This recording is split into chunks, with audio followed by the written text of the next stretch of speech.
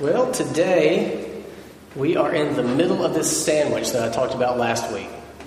The Great Commission. We're in the meat of it today. And if you look in your bulletins, I put a little guide insert in there. It's not an outline of the service per se, but it does have all the scriptures that we'll be talking about. Some of these I'll be sort of flying past. You don't need to flip to, and I'll let you know if there are some that I think you should flip to. But mainly, if you just listen as I read some of these. Our primary one is Matthew chapter 28, right where we left off last week. Last week we talked about the Great Commission in that it's a hard pill for us to swallow because typically we just think about the Great Commission itself. Go and make disciples. And we miss the context. So we're taking in the context in these 3 weeks. This is the second of the 3 weeks. Last week we talked about Jesus' authority. His authority means that we must, if we're going to be his followers, seek to obey this commission. And it also means that we can. In his authority, he has commissioned us to do this.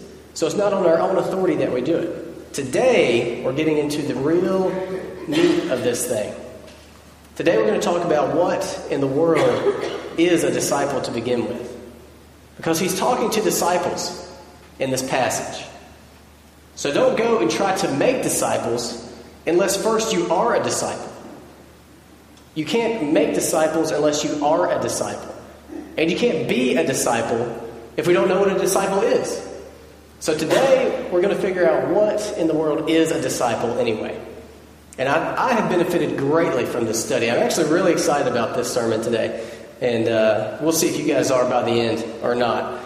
But it doesn't matter, because I've gotten a lot out of it. So at least it won't be a total loss, regardless. Jesus says, all authority in heaven and on earth has been given to me. Therefore, based on this, because of this, go and make disciples of all nations. Go and make disciples.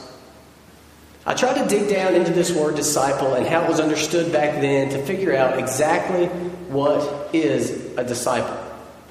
Is a disciple someone who faithfully goes to church? Is a disciple someone who reads his Bible? Is that discipleship? Is a disciple someone who... does it mean that you have to meet with someone in a discipleship relationship all the time? What does it mean? Is what I'm trying to get at.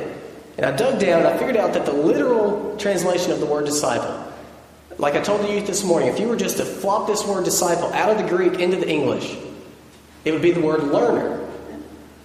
Learner, or pupil, or student. It's classroom language.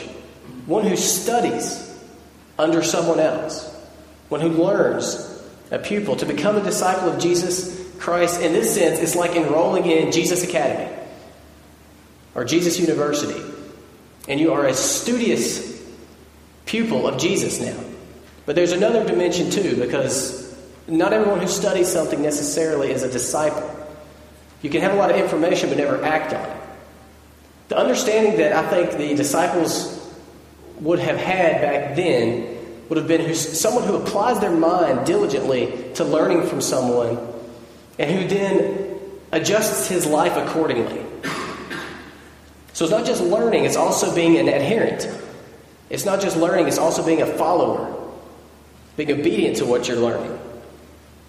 There's a verse, you don't have to flip there. Luke 6:40 says, Jesus is talking to his disciples, and he says, a student is not above his teacher, but everyone who is fully trained will be like his teacher.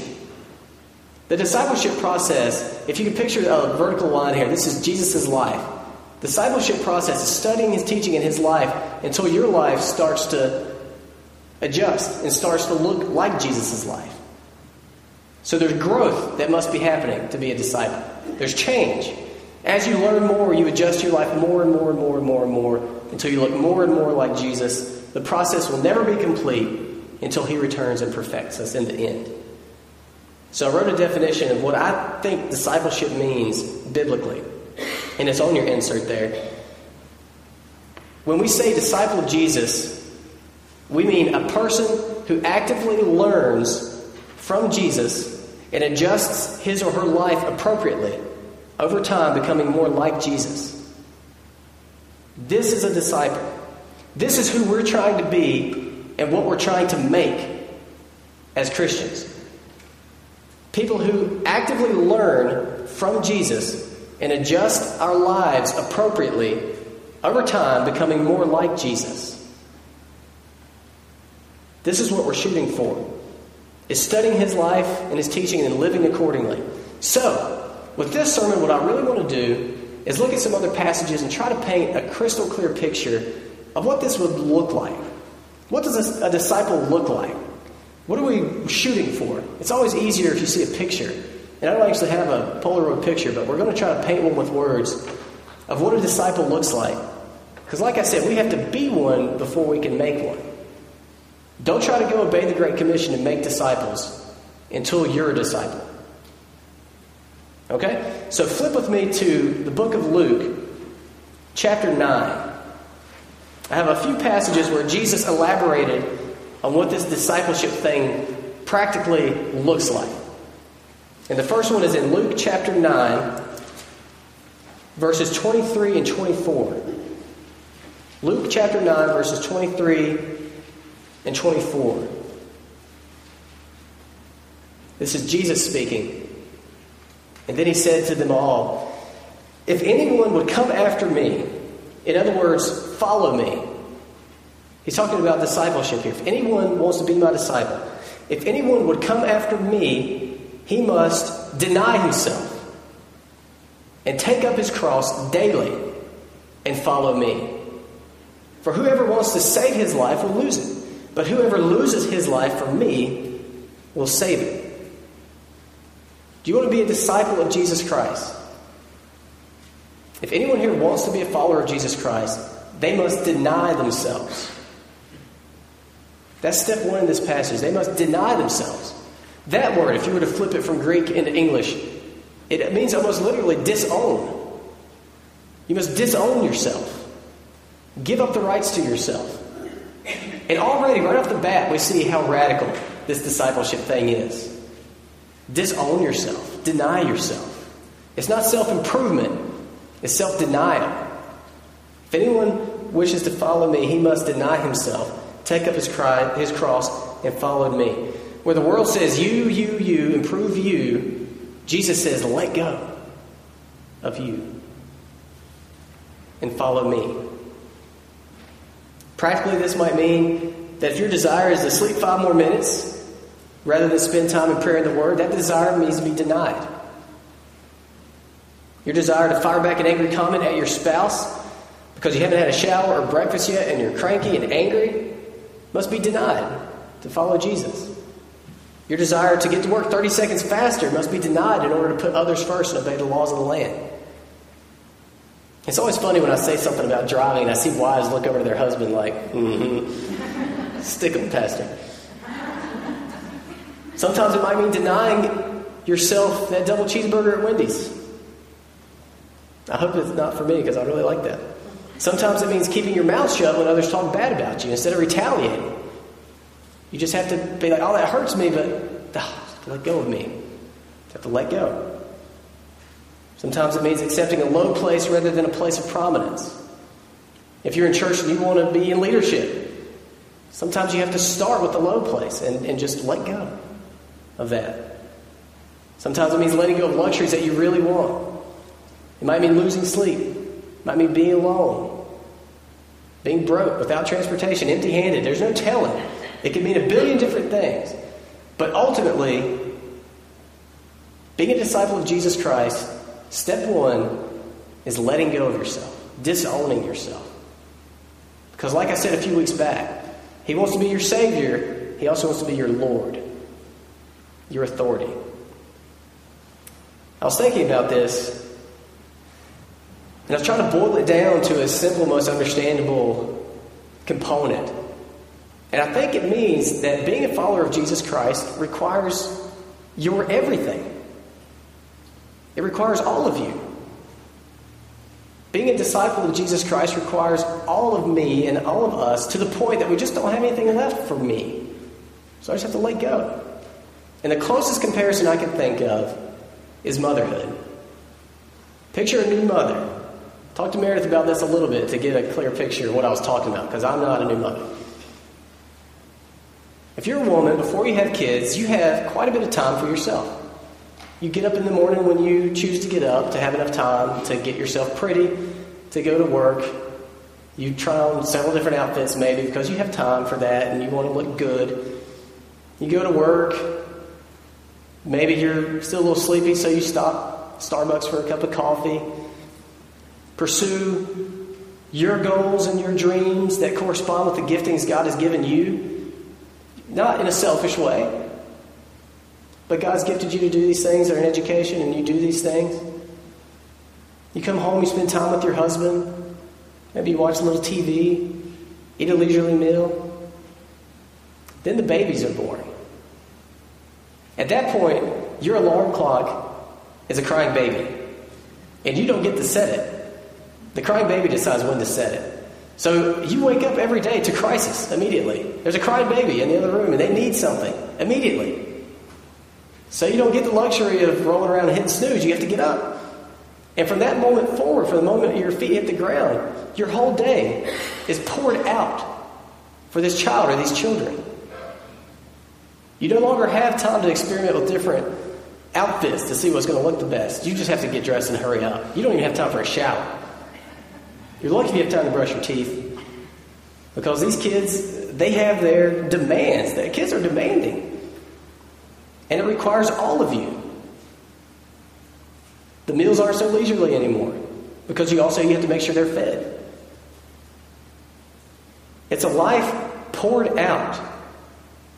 Why would anyone do this? Why would anyone voluntarily give up everything? I mean, mothers have to give up everything. They have to often give up their career that they worked on, just disowning themselves, letting it go. Why would anyone sign up for this? And I know there's lots of sacrifice for fathers too. I'm a father. So I'm not saying that.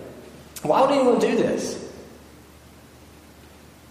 She's way over there. You can't really see her, but that beautiful little girl over there, my little daughter Lillian, is a perfect example of why someone would do this. Because something comes along that is so remarkably amazing and beautiful and powerful that is greater than yourself. It hurts to sacrifice these things. But you're sacrificing it for something or someone that's so awesome. That is sort of like what discipleship is. It's painful to deny yourself and to disown yourself.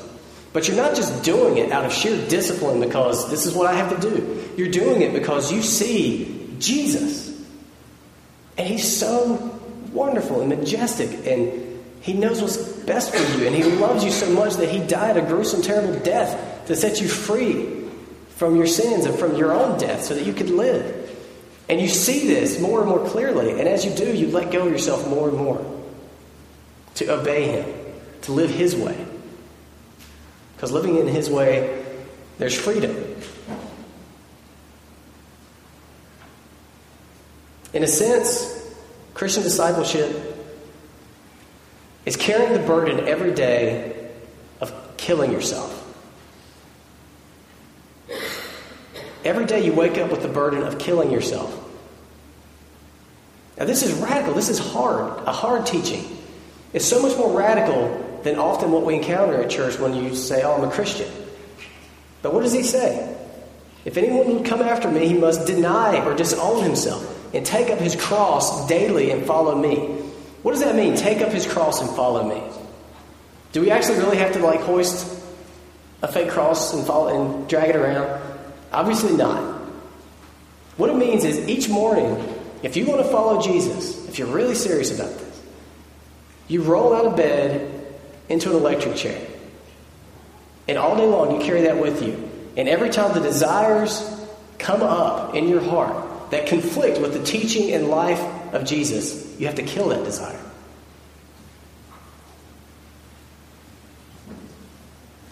If you want to be a disciple of Jesus, this is what it takes. To borrow from my unofficial long-distance mentor who doesn't know that I read of his book so much, John Piper, he wrote, when Jesus took up his cross and struggled up the road to his crucifixion, Picture that in your mind. When he took up that cross on his ravaged back and struggled up that dusty road to where they were going to kill him, he wasn't just taking our place. He was setting an example for us. He was showing us the example. This is what it means to take up your cross daily and follow him. These things have to happen to follow him. A man named Dietrich Bonhoeffer, he was a pastor who was eventually killed by Nazis. He wrote in a book that he titled The Cost of Discipleship, "The cross is laid on every Christian. The first Christ suffering which every man must experience is the call to abandon the attachments of this world. It is that dying of the old man which is the result of his encounter with Christ. And as we embark upon discipleship, we surrender ourselves to Christ in union with his death. We give over our lives to death. And thus it begins. The cross is not the terrible end to an otherwise God-fearing and happy life, but it meets us at the beginning of our communion with Christ. When Christ calls a man, he bids him come and die. Being a disciple of Jesus is daily, disciplined death. That's what discipleship is. It's not morality. That comes with it. Being a disciple of Jesus is daily, disciplined death to yourself. When the temptation to lie or to retaliate or to cheat or to be greedy for material gain or to destroy someone with your words who said something bad about you or to impose your will upon others or to lust or to get jealous, to get revenge or to buy too much or to eat too much or to forsake reading your Bible and prayer because you're tired. When these desires come up in your mind, you have to picture yourself slumped over on the floor like a dead man in response to those desires. You're not living for yourself anymore. If you're really going to be a true disciple of Christ, you're not living for yourself anymore. You're dead to yourself. You're following Jesus. You're alive to him. Anytime your desires conflict with Jesus' teaching and lifestyle, they must die. And as you grow in this discipleship thing, you become more and more dead to the old things that you used to worship. And you become more and more alive to God through Jesus. This is what it looks like. This is what a true disciple of Jesus looks like. It's like one of those arcade games. I don't know if anybody in here plays or has ever played arcade games very much. I haven't. But if I did, like at the movie theater they would have some, I always picked the same games. It was the ones that had the pistols. And they were always like mutants or something on the screen that you would have to shoot. And they would pop out from behind barrels and tanks of gasoline and stuff. I don't really remember the storyline of these games, but that's what it's like. You wake up and you're in your day and you've got your gun. Whenever these desires and stuff pop up, you can't embrace them and sort of pet them and be like, oh, I know I shouldn't be this way. I know I shouldn't be so prideful. I know I shouldn't use my words like this, but it's just, you can't be like that. You have to kill that thing. It's death. It's serious. Paul says in Romans, no, I think it's in Galatians, he says, I've been crucified with Christ. It's no longer I who live, but Christ lives in me. And the life that I now live, I live by faith in him. It's no longer I who live anymore. I've disowned that. I've let go. He wrote in Romans, I wrote it down here, do you not know that as many of you who were baptized into Christ were baptized into his death? A big part of what baptism is symbolizing the death. Christ's death, that's true, but also our death. Paul says, don't you know, didn't you realize when you were being baptized that you weren't just getting wet? It wasn't just an opportunity for your family to come and take pictures. You were being baptized into his death. We have to be reminded of this over and over again. A Christian disciple willingly hands over his life for Jesus. If he wants me to go to India as a missionary, and that's clear to me, I go. If he wants me to sell my possession, and that's clear to me, to be obedient to him, I sell my possession. If he wants me to talk about him to people that I meet, even if I'm uncomfortable with it, I talk about him to people I meet. If he wants me to spend time with the sinners and the poor just like he did, I'll go spend time with the sinners and the poor just like he did. If he wants me to put my family before my career, even if that is scary, and it seems dangerous, that's what I do. I'm not saying me, I do this. This is an example of what a disciple looks like. If he wants me to bite my tongue, I bite my tongue. If he wants me to repent, to confess my sin to someone I've sinned against, as humiliating as that may be, that's what you must do. If he wants me to serve in a way that will never get noticed by others, that's what I do. I'm living for Jesus now. 1 Peter 2:21, you don't have to flip there, says this, "To this you were called because Christ suffered for you, leaving you an example that you should follow in his steps." Peter's writing to slaves here. The context of that verse, he's writing to slaves, and he's saying, even if your masters are not treating you right, even though slavery is unjust and terrible, you're a Christian. You're not living for you anymore, and Christ set an example for you to follow in his steps. Because Christ suffered for you, leaving you an example that you should follow in his steps. Being a disciple is hard. It's daily disciplined death. And it often includes suffering. This is the hard truth. It's just truth. I have to tell you this. And often if you turn on the TV, the gospel you'll hear on there may look drastically different from this. I'm not saying every time, but often it looks drastically different from this. Often, being a disciple of Christ includes suffering. Because we're following in his steps, remember? How did he live when he was on the earth? Our lives should grow to look more and more like his. You remember when it snowed pretty thoroughly? I think it was the last decent snow we had in the winter. I have a terrible memory for this kind of thing, but I know it was this winter because I remember how old Elias was. I don't think Lillian was born yet. And the only good snow we could find because of all of our trees that cover our house over there at the parsonage was here in front of the church. And we really wanted Elias to get to play in it.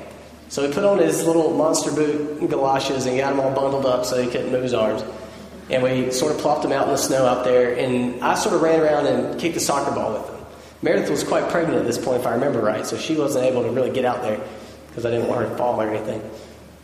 So Elias and I were out in the snow kicking the soccer ball around, and it got kicked over to the side. I went to get it. And I turned around, and I had left some pretty big footprints in the snow. And Elias was over there trying to step his feet into my footprints. And his legs are a lot shorter than mine. He looks like his head's pretty big, but his body's fairly small. It's hard for him to have the same pace or the same space between his steps as mine. But that's what he was doing. And that's what this verse is talking about. Christ left a path in the Word with his life and his teaching, and we were to follow in his steps. If we're going to be his disciples, our lives cannot look very much different than his. And over time, we should get better at it and closer to his steps. This is discipleship.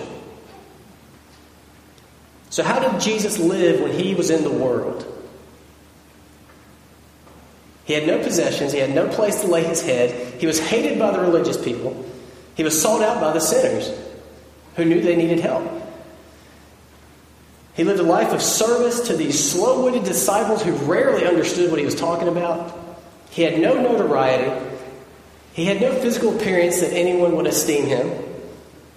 It was long days of hard work for the gospel. He lived in a humility like the world had never seen before.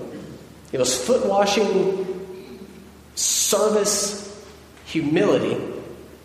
And ultimately, he was betrayed by someone closest to him, tortured, killed by the very people he came to save. That's his footsteps. That's how he lived when he was here. When he was here on earth, he lived a life of sacrificial, dying service. Now, later, when he returns, it will be in victory. But when he was here, the pattern he set was a life of sacrificial, dying service. So therefore, how must his disciples live? If we're to follow in his steps, if we're to learn from his teachings, if we're to learn from his life, to study it, and adjust our life accordingly, how are we to live if we want to be disciples? We must live lives of sacrificial, dying service. Man, 12 o'clock comes way too fast. Now, when he comes again, he will reign victorious. And when he comes again, we will be transformed. And we will reign with him. And the suffering will be gone. And the pain of killing ourselves every day will be gone. But until that day comes, we can't skip ahead. We live like we've already been victorious. We walk into church like we've already conquered our sins. And it's just a lie. Because in this earth, our lives are going to look and follow the path of his. And then later, we'll live like he lives then too, in victory. We're just not home yet. Another passage I want to read, and I have to speed up, maybe toss a couple of things overboard here to not lose you from going too long. Luke chapter 6. If you'd flip there, I'd like for you to see this. Luke chapter 6. Luke chapter 6, beginning at verse 20. That's Luke chapter 6, beginning at verse 20. And what I'm about to read is from what's called the Sermon on the Mount. And he's mainly talking to his disciples. He's basically painting a picture for them of what life's going to be like as his disciples. Luke chapter 6, starting at verse 20. Looking at his disciples, he said, "Blessed are you when you are poor, for yours is the kingdom of God. Blessed are you who hunger now, for you will be satisfied. Blessed are you who weep now, for you will laugh. Blessed are you when men hate you, when they exclude you from and insult you, and reject your name as evil because of the Son of Man. Rejoice in that day. Leap for joy, because great is your reward in heaven. For that is how their fathers treated the prophets." Did you catch the division there? Blessed are you who are poor here, now, in this world, because yours is going to be the kingdom of heaven.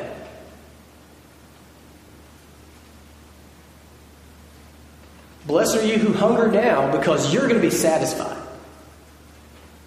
Blessed are you who weep now, because you are going to be laughing. When men hate you and exclude you and insult you, because it's for Jesus' name. Blessed are you. Who in here feels blessed when they're poor and hungry and hated and excluded? Nobody. It sounds terrible, doesn't it? But what does he say in verse 23? He says, "Rejoice. Leap for joy." Why? Because great is going to be your reward in heaven. We're just not home yet. We can't get too comfortable here. We're not home. If we're disciples of Jesus, we're living for the future.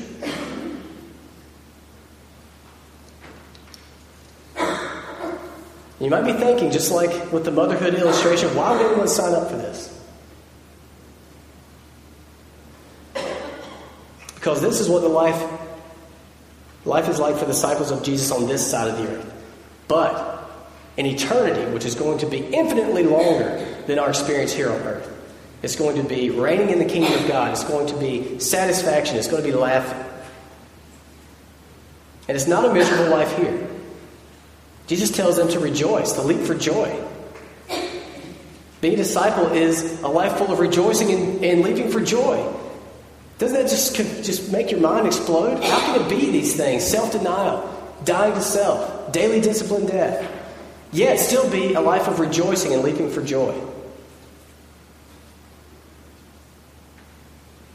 Imagine you're a businessman and you've been away for weeks on a business trip.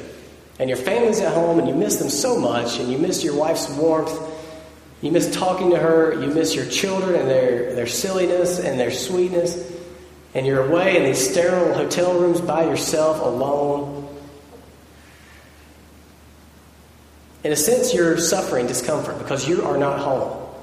But in another sense, you have a foundational joy and a rejoicing because you've got this family at home, and you're going home one day soon. And you can make it. That's what discipleship is like.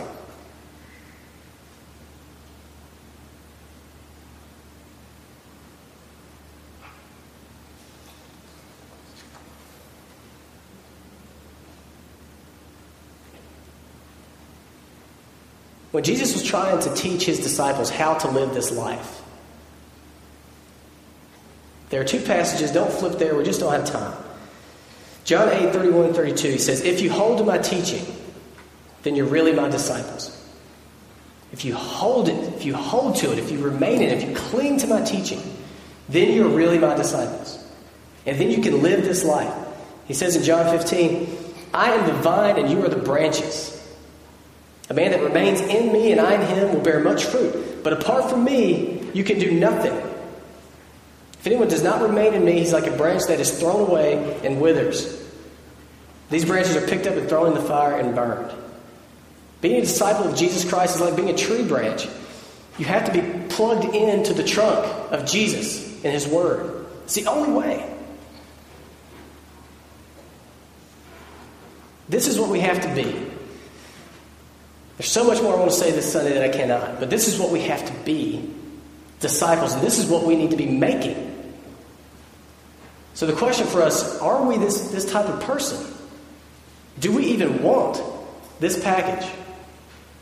And if the answer is yes, next week we'll answer the question, what can we do to make more disciples? Now here's what I want us to do in closing. I want everyone to close their eyes and bow their heads. I'm going to try one more time to paint a portrait with words of what our church would look like if it were full of true disciples of Jesus Christ. Everyone close their eyes and bow their heads and just hear the words. Jesus said, go and make disciples. He did not say go and make good people. He did not say go make converts. He did not say go make religious people. He said go and make disciples of Jesus Christ. As our church gets more full of disciples who take this more seriously, we will be a body of people who look increasingly different from religious pseudo-Christians. We will be a body of people who look increasingly appealing to sinners in need of a Savior, just like Jesus was. We will be a body of people who give their time and their energy and their possessions and their money to serve and encourage the needy, poor, and weak. We will be a body of people who are united by a bond of camaraderie and self-sacrificing love that is so strong that no dispute, no distress could ever fracture our relationships with each other within this church. We would be a body of people marked by humility and meekness. We would be a body of individuals who are hungry and thirsty for God's word, who just have to figure out a way to get plugged into it as their lifeline. A body of people desperate for more time to pray, more time to spend time with Jesus. A people who can let go of the American dream for themselves because they know there are 16,000 people groups out there who've never heard about Jesus. A people passionate for these people.